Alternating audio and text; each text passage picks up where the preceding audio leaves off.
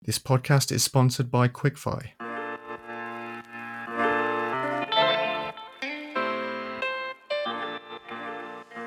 Hello and welcome to the latest episode of What the FinTech, the podcast from the team behind FinTech Futures and the Banking Technology magazine.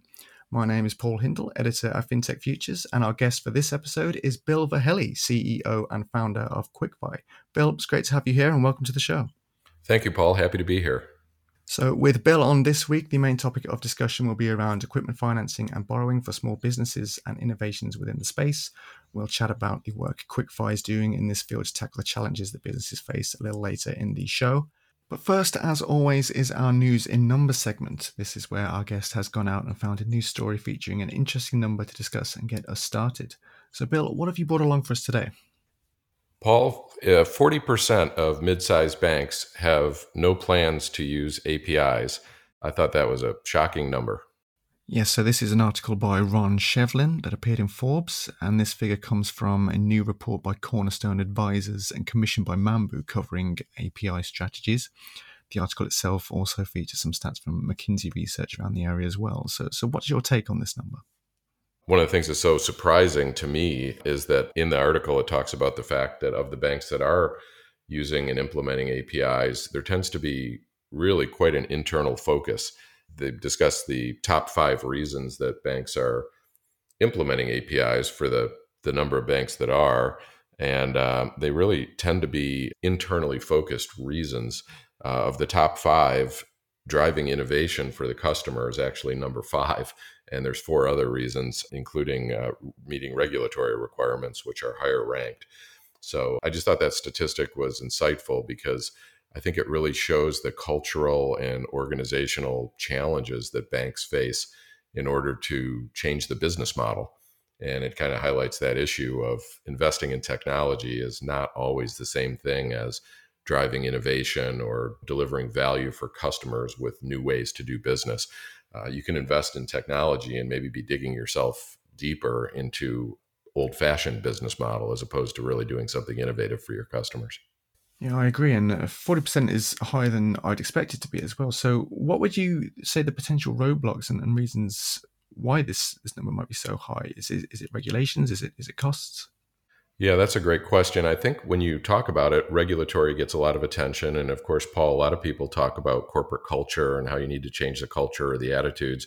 But for me, there's actually another reason that maybe even is more challenging, especially for banks, and that's organizational design. These organizations for 40 or 50 years have been designed in a hierarchical structure with a command and control management system, very siloed, very departmentalized. And that model actually worked very, very well and made those institutions quite efficient when the business model stayed static, when the business model was the same. They could build longer and longer assembly lines and make those assembly lines more and more efficient.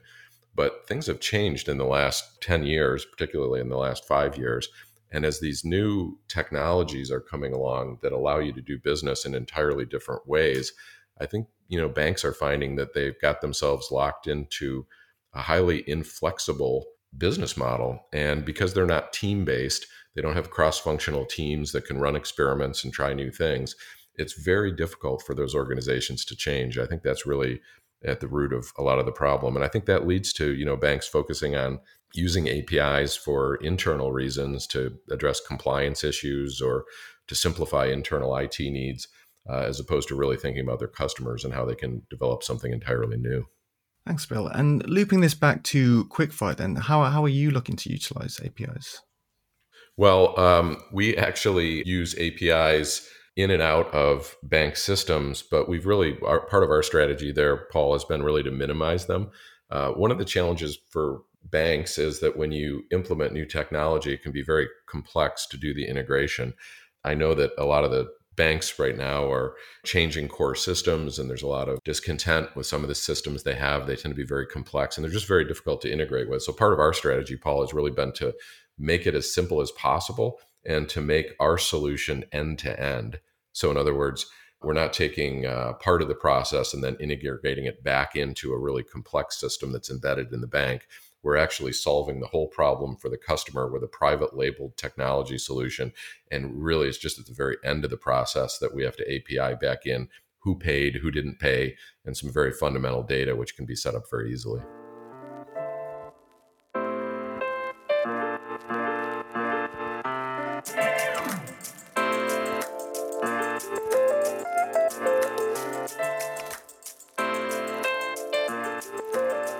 Here we are in part 2 of the podcast. This is our more interview style section where we focus the discussion into a specific industry topic or sector. We're going to dive into the main topics in just a moment, but first to start with, Bill, maybe you can tell us a little bit more about yourself and what you've been up to at Quickfi. Sure. Prior to Quickfi, I did work in the equipment finance industry in the US for about 14 or 15 years. We started an equipment finance company and grew it for almost 2 decades. And when we exited that business, some of my colleagues approached me and suggested that maybe if we could start with a clean sheet of paper and really use some of these exciting, new, exponentially advancing technologies, we could create an entirely different business model for equipment finance. And I think, Paul, we had an appreciation for what we were talking about a moment ago, how hard it is for companies that are organized like banks to do this internally. And we felt like by starting from a small size independently and building in these new technologies and really starting with a clean sheet of paper, we had an exciting opportunity. So that's what we did. About 4 years ago, we started Innovation Finance USA, and we built this Quickfi platform, which allows business equipment buyers, companies that are buying business equipment to grow their business, to self-serve, which is really the revolutionary part about Quickfi. In 5 minutes, 6 minutes, they can onboard themselves and actually complete a business equipment financing transaction with a brand new lender in order to take a piece of equipment, for example, off of a dealer's lot. So that's the new technology. And that type of process previously, Paul, used to take days or weeks for the financing to be arranged and consummated. Thanks, Bill. And you touched on it there, but what would you say the main issues then with the current financing and lending models being employed by companies, and what should companies be doing differently? We really believe that the existing model is slow, it's needlessly adversarial, it's inefficient, and that's not just for the borrowers, that's also for the banks and equipment finance companies, and it's really costly. So I think that, if you were to summarize it, I think really what Quickfi does is it helps deliver small loans efficiently to creditworthy borrowers. So in the US, for example, there is $1 trillion each year of business equipment that's financed. And a very large portion of that is actually pretty small increments. It might be $40,000 or $50,000 for a piece of equipment or an excavator or some type of computer or technology equipment. It could be all types of equipment. And it's very costly here for that loan to be completed because the process is so manual. It involves a lot of back and forth. It often involves meetings, phone calls, proposals, negotiations. And we've tried to really eliminate all that and streamline it into a self-service, fully automated process. Thanks. And can you go into a couple more of the challenges maybe that SMBs are facing when it comes to borrowing as well? What kind of roadblocks are they facing? Yeah, that's a great point. For customers, for the borrowers, it's not a very transparent process right now. Oftentimes, equipment leases are used instead of loan documents. It's difficult to determine what the interest rate is that you're paying on the financing that you're getting for the equipment. For many small businesses that are less sophisticated, that's really a problem. The terms and conditions are very complex. So there's a whole host of challenges in addition to the speed and the inconvenience that really make it costly and sometimes perilous for small business borrowers to borrow capital. And one of the things we've done is we've taken a different approach, and we've put together a very borrower-friendly agreement. We have a disclosed interest rate on every single business equipment loan. We use a loan structure instead of a lease. We have no fees, no hidden costs. Everything's included in the monthly payment, and the APR on every transaction, the annual percentage rate, is disclosed, even though in the United States that's not required on business loans. So we really felt by bringing this kind of transparency, we can make smaller businesses comfortable financing and comfortable in financing in a model like this where it's very fast and quick and efficient. So what is Quickfi looking to do differently in the space then, and how does it solve these challenges? It's really quite different.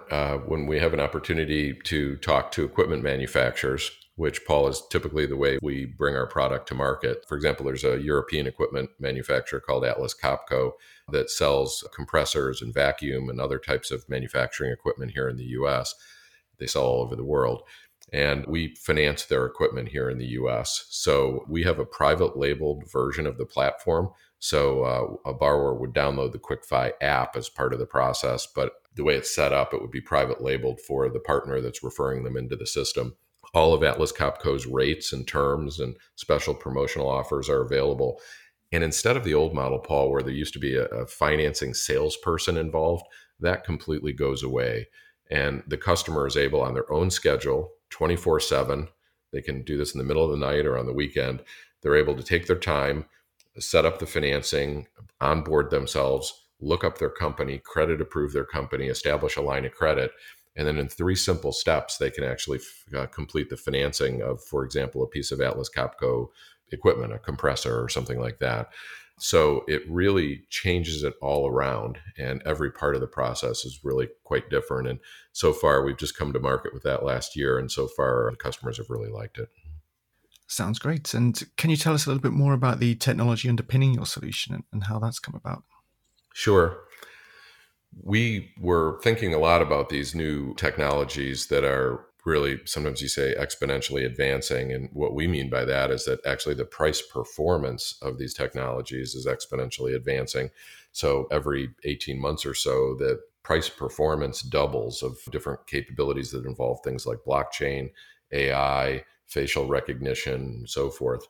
So we saw these technologies emerging, and just one example would be, facial recognition technology and what we in the US call driver's license authentication technology, where you can embed a microservice into your technology platform, and that microservice will authenticate a driver's license. We have 50 different types of driver's licenses in the United States with 50 different states, but it knows all 50 states and it can authenticate that it's a valid driver's license document.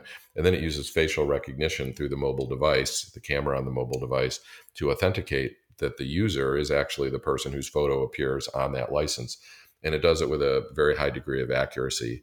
So we've taken technologies like that, which really are a game changer. You think about branch banking, and a lot of what drove branch banking was the fact that banks needed a physical location for people to go to authenticate themselves and sign loan documents. And now this technology makes it possible to do that remotely without having to go into a bank branch, but in a very, very secure way. So that's one example. We do have an AI component. We have the ability to read equipment invoices in, OCR the invoice, and then an AI engine understands the document as an invoice and presents the key data points back to the user. They confirm them, and then they go ahead and finance that invoice for that new piece of equipment. The credit side of it has a lot of advances. We actually have the customer using the self-service model actually looks their company up and approves their company with an automated credit approval if the transaction is under $250,000, establishes a line of credit for themselves. And they do all that themselves through the mobile apps. We have a native iOS and a native Android mobile app that connect to the platform. And then, of course, our business partners participate with this, and they can manage the platform through a web-based interface. So the example I gave earlier, if they wanted to, the executives at Atlas Copco could be plugged in and they could see all the transactions coming through the system and all the ones waiting for delivery for payment, and any applications where there was additional information needed in order to credit approve them. They could use the mobile capabilities of the app to go back and forth with the borrower and obtain those documents and get the transaction approved if it didn't auto approve right through. All of the documentation is handled right through the mobile app. There's just a single digital signature to consummate the transaction. So it's so different than the way the process works today that it's almost hard to compare it. Thanks for that, Bill. And I guess looking to the future then, you've mentioned quite a few technical use cases there, but what tech developments would you say the most exciting when you look forward? Yeah, that's a great question. So right now we're focused exclusively on the equipment finance marketplace. We do think there are other adjacent markets where some of these technologies, such as what I was describing about invoices, might be helpful. You think about factoring and receivables financing, where there's a lot of financing of invoices. Some of those technologies we're using could be repurposed for different business models that are right in adjacent business finance spaces. Another area that we're real excited about is the credit underwriting. Right now, we're using fairly traditional credit scoring mechanisms that have been used by banks here in the US for many years. But we think with a 100% digital platform and a flow of smaller digital transactions, we'll really be able to move to the front, the cutting edge of there's really two things going on we see in the credit side. One is the use of alternative credit metrics, different metrics that may be predictive in terms of a borrower's ability to repay. And then there's also AI and a lot of artificial intelligence work being done on the credit side. And we think because of our flow of digital transactions, the credit side will be an area that we can really focus on.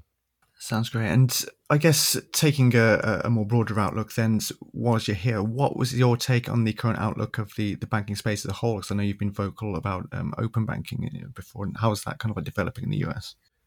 Right. Well, I think part of our thinking there is just because we've been in the industry for a little while, we realize we're trying to be self-critical here. We're not casting aspersions on anyone else, but the banking industry has become a bit insular and very inwardly focused. We've not done enough to pioneer new experiences and new business models for our customers. And I think that's really a core challenge. I think the other challenge is just, as I said earlier, the organizational design elements, the way these businesses are built. It's going to be very hard to transition. There's no path from the model that's being used now for equipment finance to the new model I just described. Our old business, 70% of our employees were in sales and sales management. And as I said, we've kind of eliminated that role because now it's borrower self-service. So there's not an easy transition, for companies that are in a different business model. And I think that's part of the challenge, in any industry when things change and things digitize and new companies come in. But it's not so much about the digitization, I would say, Paul, as it is about the business model. The digitization just enables a new business model, but what's disruptive is really the business model itself.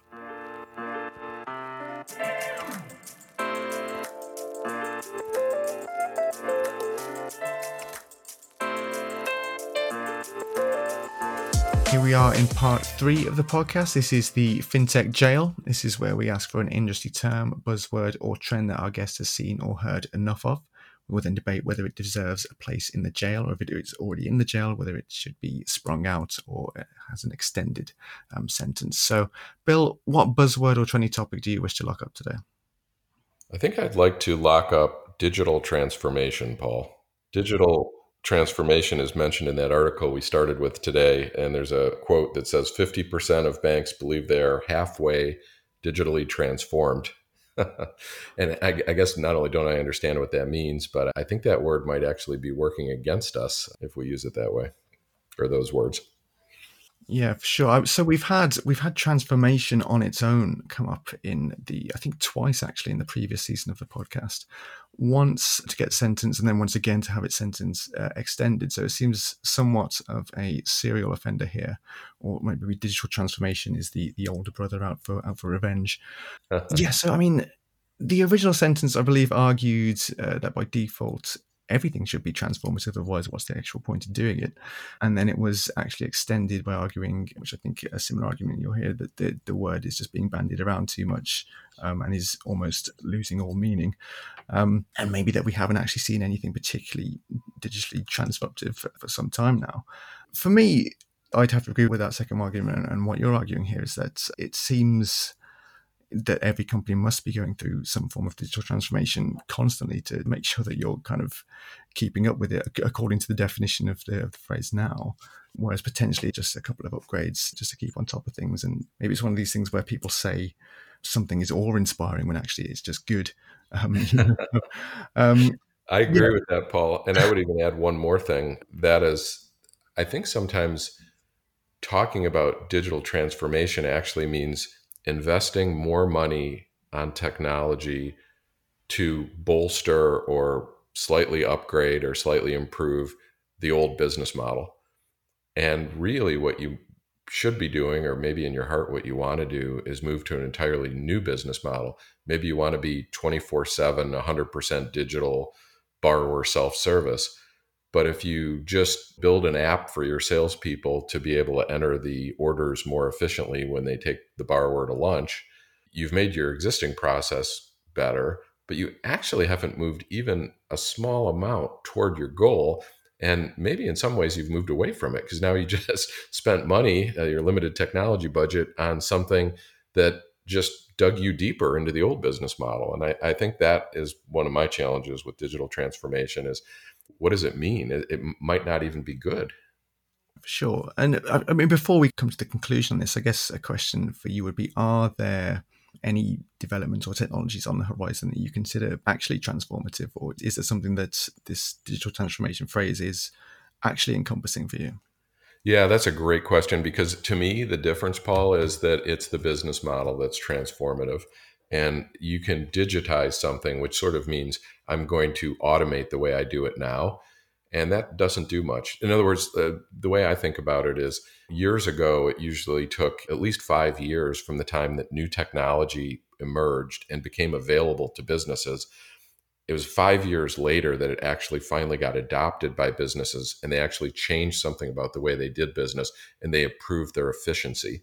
So this huge lag. Now, maybe that's changed with COVID. And I think a lot of people are suggesting that cycle time may be much shorter now. But it's not really the technology emerging 5 years earlier that matters. It's the business model changing, the way the business conducts business, the way the behavior of the company changes in the marketplace. And I think that's one of the things that's deceiving. It's the technologies are cool and they have potential, but it requires sort of an entrepreneurial effort to build a brand new way of doing business and then releasing that in the market and testing it and getting it to customers. And then that's when the impact happens. And I think sometimes we lose focus of that. We think it's something about the technology. Yeah, no, I would agree with that. And I think it's safe to throw, I mean, seeing as transformation has already been thrown in twice as well, we can definitely chuck digital transformation. Maybe they can share a cell. Well, that's all we have time for this episode. Thanks to Bill for joining me, and of course to Quickfire for sponsoring this podcast. As for FinTech Futures, you can find us online at www.fintechfutures.com, on Twitter at FinTech Futures, and of course on LinkedIn. If you like this podcast and our other episodes, you can subscribe on Apple Podcasts, Spotify, or SoundCloud, or your favorite podcasting service to get notified about future episodes. Or, of course, you can have a look on the website and search for the podcasts on there. As always, thank you very much for your support. We'll see you for another episode of What the FinTech. But until then, goodbye.